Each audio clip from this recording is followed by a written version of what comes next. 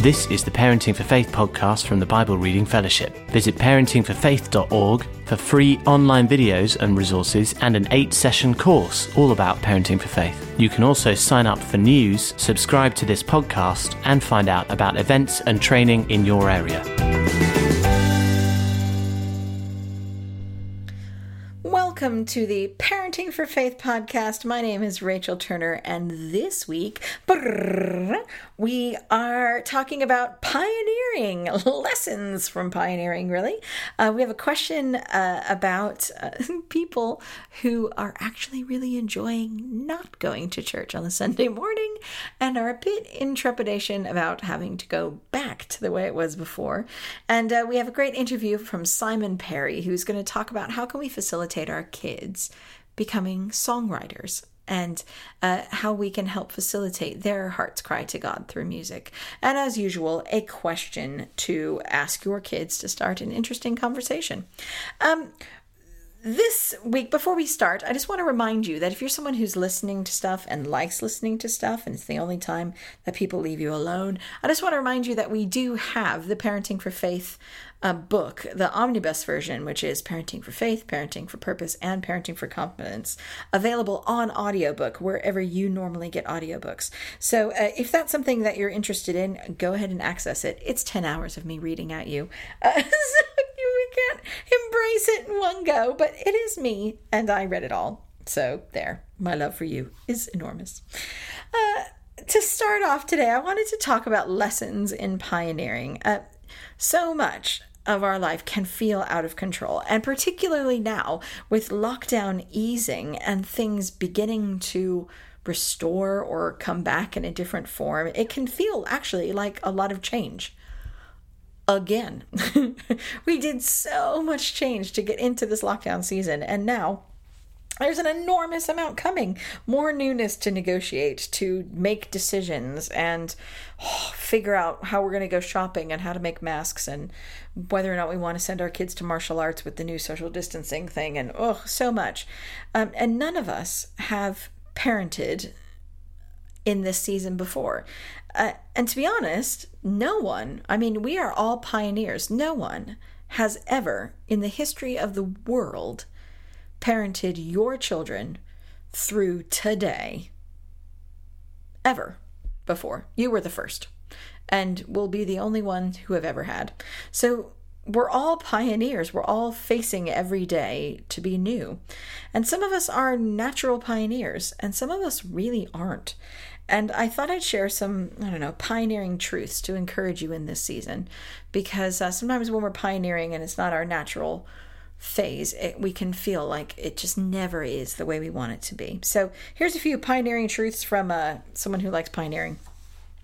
The first lesson of pioneering is assume nothing. We are looking at a whole bunch of opening up, this easing of lockdown, and lots of stuff is opening up again. And I just want to call a pause, just to be like, stop, just for a moment, and say you don't have to assume that your life going forward has to look like it did before. So many of us have been thinking about, now we can get back to normal. And I just want to encourage you that there is something special that may be in the future that isn't about replicating the past. We learned stuff in this season about ourselves and about our children. And before we rush to get back to the before the pandemic feeling, just take a moment to pause and decide. Don't assume that life before the pandemic was what you want going forward. I know many church kids who have loved the online pastoral connections they've had during lockdown.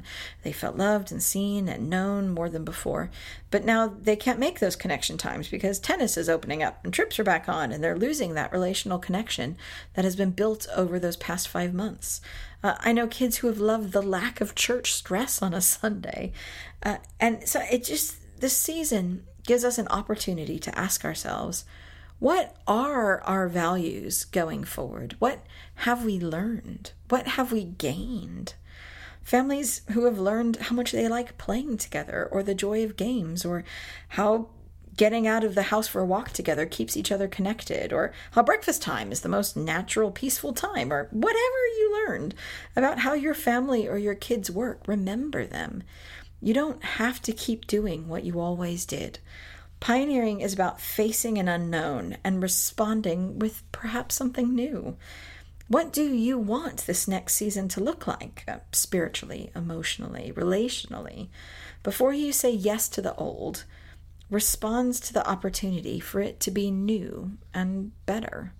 So 1, assume nothing. 2, getting things wrong is part of the learning process. We can put on ourselves this immense pressure to get it right, to never mess up. I was watching a dog training show on one of those nights, where you just scroll and then you scroll so much on your phone that you're like, where am I? So all of a sudden, I, who don't own a dog and have never owned a dog, was watching a dog training show.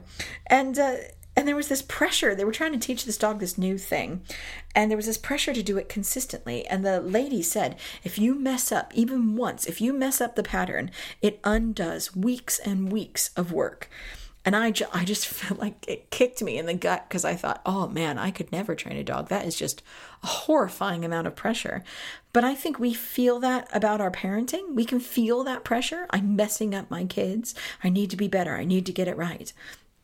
I just want to pause and just remind you that today nobody's ever done before. And you may have lots of experience and wisdom in your bag to face this new day, but likewise, you may encounter something today that is brand new, and you may discover that your solution of yesterday wasn't effective.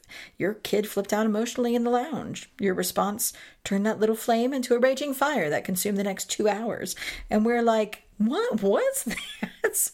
Or you snapped at your child or disciplined them for something it turned out their sibling did, or you totally got the wrong end of the stick, or the prayer time you were doing went way off base and you ended up talking about how flies reproduce. It's okay. Expect to get things wrong. Expect to learn. Expect that sometimes your solution won't be effective. The strength is in the readjustment, in cleaning up the emotional mess, in sitting with your kids and talking it through, in changing for the next time. We'll never be perfect, but we can move forward positively and well.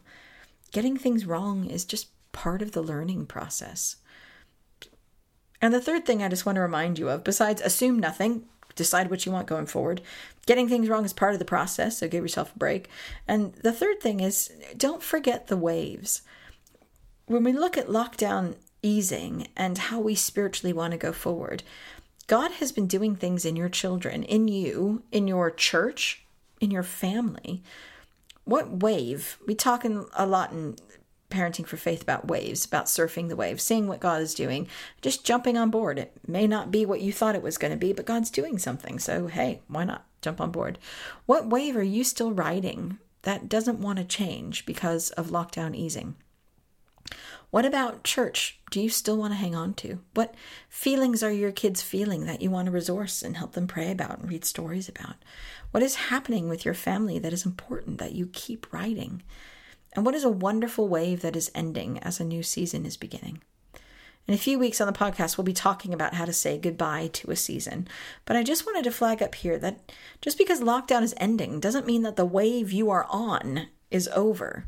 Have conversation with your children and let your family talk about what they want to continue as you go forward. Let them be a part of identifying the waves you're all surfing together and don't want to bail from. Who knows what the next few weeks and months are going to bring, but as you pioneer each day, the God who knows all possible future paths and promises, He promises to weave them all together for the good of your family, and He's guiding you. So you got this. You pioneer a way forward. Assume nothing about what the future has to be. You decide for yourself. Know that you're going to get things wrong, and that learning process is a beautiful thing for family. And don't forget the waves that you're on that haven't ended yet just because lockdown has. And you got this. It's going to be an interesting season. You can do it.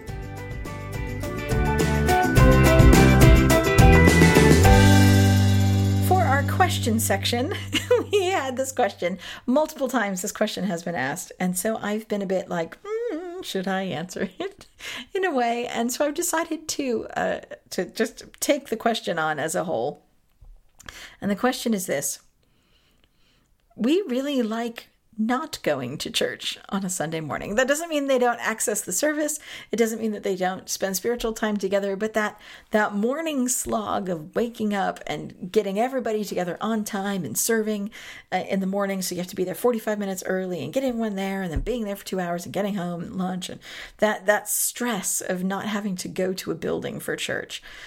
We really like not going to church. Is that wrong?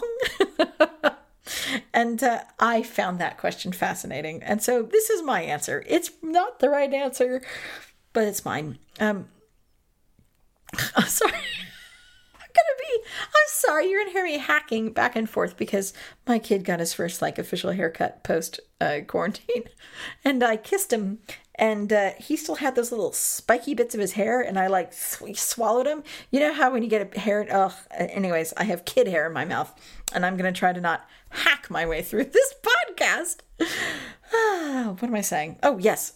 Not church. People not like going to church. Right. So some of us find this an easier thing. Some of us have found it easier. No stress, easier to frame and engage, no performance pressure, less time. I totally get it. It is easier to attend a service. Personally, in my house, we are loving it. But I think what is an interesting reflection is this. It is I think for me, it is easier to attend a service at home. I mean, I preached at 2 different churches on a Sunday morning with my pajama bottoms on because I could do it remotely and still make it downstairs for snuggle time at 11 o'clock. I mean, it was amazing. But just because it is easier to attend a service online doesn't mean that it's church. It's not church. It's just a service. Church is so much more than just attending a service. Church is being loved and loving others. It's encouraging others and being encouraged by others. It's about being useful as part of a body of Christ. It's about drawing near to God together. It's about being transformed through God's power and the companionship of each other. So yeah, lockdown sometimes makes attending a service easier, but it's robbing us of the rest of church. And I found that a helpful discussion to have with my family. I know a lot of people are having that interesting discussion as churches begin to open up. Some of our kids are like, oh, do we have to go back? And being able to say, yeah, it was easier to attend the service, but it was robbing us of the rest of church can be a really useful thing. If that's something that is a wider conversation you want to have, session 8 of the Parenting for Faith course, it's a free course on the Parenting for Faith website, is all about how to help your kids engage with church. And it talks about this whole realm. So if you want to know more about that, please dive into that. But it's interesting. Some people are pioneering this middle ground while we're waiting for churches to reopen up. Some people are doing a middle ground that sort of helps us capture a bit more of church and provides a sort of transition back into church. And it is the invite someone over on a Sunday morning middle ground. Because now, I don't know when this is going to be released, if we're still going to be in the same situation, but now you can have other families in your home, and not multiple families, but one family in your home. And a lot of families, a lot of churches are doing this, where they invite another family or a single person or a couple or someone who's elderly over to their house. And they watch church together. They come over, they laugh, they play, they watch. Some people come over in PJs, they eat breakfast together. I know Anna's doing it. I know Becky's church is doing it. My introvert self is wanting to be selective about who I can have over because I want to do it without still having to brush my hair. While my extrovert husband is like, let's invite everyone over and make pancakes.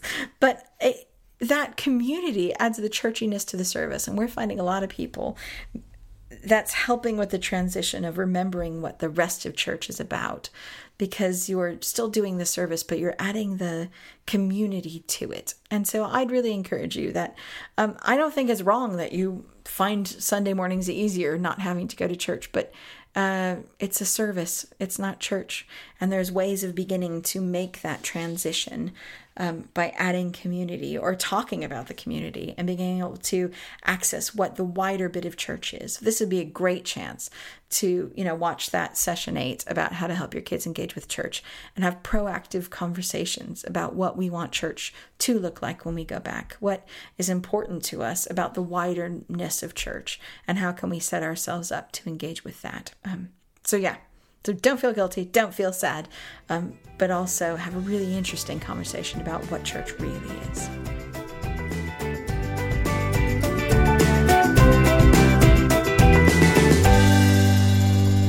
For the wildcard section of our episode, we at Parenting for Faith believe that kids are a part of the body of Christ right now. And one of the things that people do as part of the body is write songs to encourage and inspire, to help us worship. And I believe that some of our kids and teens have that in them. But how do we encourage that? How do we take an 8-year-old or a 3-year-old or a 17-year-old and help them begin to explore and spread their wings and stretch that aspect of their heart and their call and their makeup and their part of the body of Christ? Anna sat with songwriter and worship leader Simon Parry to find out how we can encourage that in our children. Great, so I'm here with Simon, and we've asked him to tell us a little bit about something that happened at New Wine a few years back. Yeah, hi. So what happened was Rachel and I were leading one of the groups at New Wine, and we really had a sense that God was going to put on the hearts of the kids some new songs, new psalms, and new songs of worship. And, bear in mind, these are 5, 6, 7-year-olds, and there's probably about 800 of them each week. We're like, okay, Lord, this is a bit of a crazy thing. We felt this was right. So that was early in the week. And we prayed as a team that this is what we're going to do. And so we told the kids, we're like, hey, kids, we're going to believe that this week God's going to give lots of you new songs and songs that we can sing in worship and songs of praise to God and stuff. Yeah. And there was a really excitement with the kids. And I was like, okay, Lord, over to you. And so we had dribs and drabs of songs from all these kids. Oh, my word. And we had songs about everything. Songs about bunny rabbits, songs about the sun, the moon. We had all kinds of stuff that, 5, 6, 7-year-olds were right. And we had a couple of days of stuff coming in. I was like, oh, my word, Lord, is this it? is this what you have planned for this week? And then it was the Wednesday of that week. A little boy called Sam came up to us on stage right at the end. He came back with his dad. And he came to the stage and he was like, hey, Simon, I've got a song. And he gave me this little scrap of paper that he'd written on. And it's one of those weird moments. There's been a few kind of these moments in my kind of kids ministry life where you kind of just feel God go, boom. And it was just, as soon as I had this little bit of paper, I just felt God say, this is it. And I'm like, okay, Lord, if this is about a bunny rabbit, we're going to have words later. But so I had this piece of paper, and on this piece of paper was this 5-year-old, because Sam was 5, this 5-year-old's kind of scribbles, and next to it was his dad had written kind of a translation in words writing you can understand of this song, and it was called God is Great. Yeah. God is great, my God is great, he's brilliant, he's made me brave, he's given me strength. I love to say, my God is great. And that was the song. And I held this and just felt God say, this is the song. So there was a friend of mine, Greg, who's the guitarist, and a few others, and we were like, hey, Sam, can we put some music to this song? And he was like, yeah, that'd be really cool. So off he went, and we spent a bit of time putting a melody around this song. Yeah. So that was the Wednesday. At the end of the week, we were doing, I was leading the all-age worship in the main Big Top family celebration in the afternoon. And it was great. So I was on the stage with the Venue One band, and they were rocking, and so we did the family celebration. So there's thousands of people come into this, all age groups. And we did the usual, we did One Way Jesus. We did some other, really rocky songs, and the tent was pumping. It was great. And then we said, we're going to teach you a brand new song written this week at New Wine. And there was a kind of like, this excitement. And so I think that week there was like Martin Smith was on site, and there's other people on site. So I think people thought, this is like exclusive new song. Anyway, we taught this song, and we did this song called God is Great. And the place went wild. The band was rocking. People just worshipped. It went on and on and on and on and on. It was great. People were dancing. It was an amazing, amazing time. We finished the song, and people were just clapping and cheering and praising God, and it was awesome. And then then I think this is one of the most amazing moments of my life. It was just one of those, like, it was like, God, okay, now you can take me home now, because I feel like this is the best thing. So everyone had finished cheering, clapping, and praising, and I said, I'd like to introduce you to the person that God gave this song to this week. Sam, would you come up? So this little five-year-old boy called Sam walks up on stage and stands next to me and holds my hand. And at the 3,500 people in this tent, you could hear a pin drop. There was this silence. They were like, hang on, we've just worshipped, thousands of people worshipped to a song written by a boy who's 5. Yeah. And there was like, you could hear sniffling and people kind of, emotional about this. And it was amazing. And then the place just erupted with just joy and cheering, clapping, like, wow. So it was awesome, just the moment to see that God had given a boy aged 5 a simple song of praise that thousands worship to. Yeah. So that was that year. The following year, we recorded that song as the title track on the kids' album. Yeah. So the album is called God is Great. The song is called God is Great. And we interviewed him, did a video with Sam about that as well. And that was really cool. And then, the song was sung all over the world. We had emails from people saying we've sung in different languages. And it was just amazing. It was just, I love that. I love the fact that, yes, it was a very simple song, but that week, amongst all the stuff going on, God gave a little boy called Sam, who's 5, a song that then enabled thousands of people to worship and sing this truth that God is great. He is brilliant. He is amazing. Yeah. He does give strength. And we want to say, God is great. And it was awesome. So, that's such a cool story. And I love kind of the part that you guys played in that as well, just being willing to take what God had given him, what he'd caught from God, and facilitate that. There might be people listening who they've got a kid who, has done some songwriting, maybe legibly, maybe illegibly, but has started putting some words or poems or, I don't know, any of that kind of thing. How can they facilitate them and help them? Obviously, bearing in mind not all parents are going to be super musical and able to convert it into a song like you were. For me, in that story, I'm like, God, if the song you'd chosen was about Bunny Rabbit, we'd have done a Bunny Rabbit song in the All This Celebration, I'm like, but thankfully God chose that song to use. But as a parent and as a children's pastor, and over the years, I've loved encouraging kids in trying stuff, and whether the kids come with poems or songs, for me, at the end of the day, we can worship God in a whole load of ways. We can worship God with 8-verse hymns. We can worship God with literally, this is how I fight my battle. There's like 4 lyrics in that song, and everything between. We don't have to have this amazing finished masterpiece to be able to worship God and sing truth and declare who He is and stuff. And so, over the years, we've done workshops with kids, we've done songwriting things with kids, and we've sung songs written by kids in our Sunday schools and in our church services and stuff, and some of them being like, oh my goodness, this is so cheesy. But for me, it's like, but even if we never sing it again, the encouragement that's given that child, that or the fact that God sees the big picture, the fact that through that cheesy little song that the kid wrote, that maybe actually God speaks to an adult somewhere through that lyric. Or so for me, I would just encourage any kid that wants to write songs of worship to do it. And whether you just record stuff on your iPhone at home, or whether you go to see the worship pastor at your church or the kids pastor, like I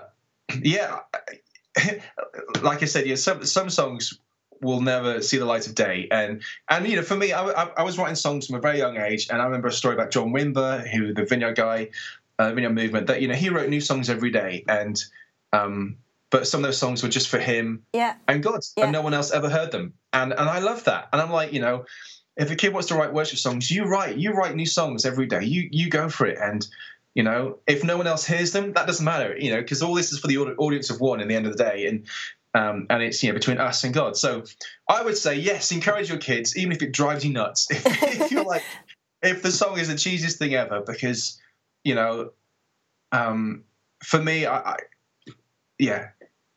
I guess I've seen some fruits now of kids that had in kids groups that have gone on to be worship leaders and songwriters and musicians. And I'm like, I'm grateful that God, I was a tiny part in their journey. But I love the fact that, all those years ago when they could barely play the guitar and singing out of tune and stuff. But we encouraged them, like, keep going. Yes, come and be part of the kids worship band. Come and help me sing and lead worship, and come to this event with me or the team. And I would just say encourage them and keep going. Because you never know. And you're really trying to encourage that. What I'm hearing from you is kind of encourage their heart as a worshipper and draw the character out. It's not always about the finished product.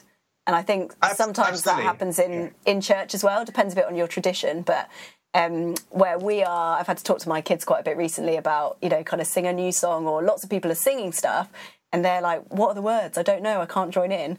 And actually saying sometimes God just gives you something to sing for now, or, it doesn't have to be in church when you're on your own at home or whatever.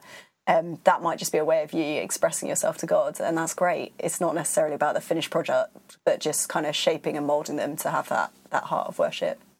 Absolutely. I mean, and one of our middle daughter, Millie, she has a book. She loves to worship. She loves to sing.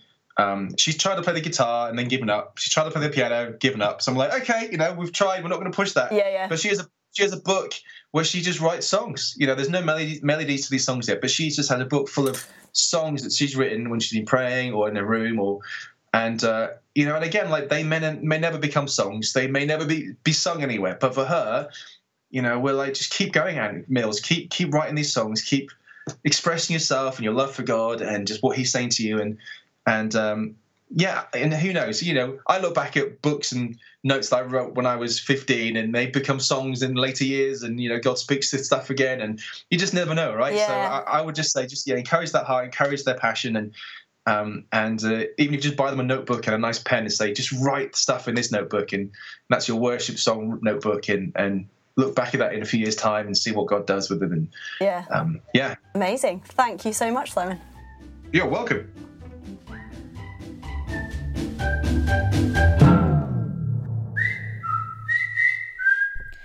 And a final question to start a conversation with your kid is this. If you could write a song to encourage other Christians or to express a feeling to God or to worship God, what would it be about? So talk to your kids, see if they could write a song, if they had the skill, what would actually their song be about that would end up encouraging Christians or help them connect with God. It'll be really interesting to see what they come up with. Have a great week.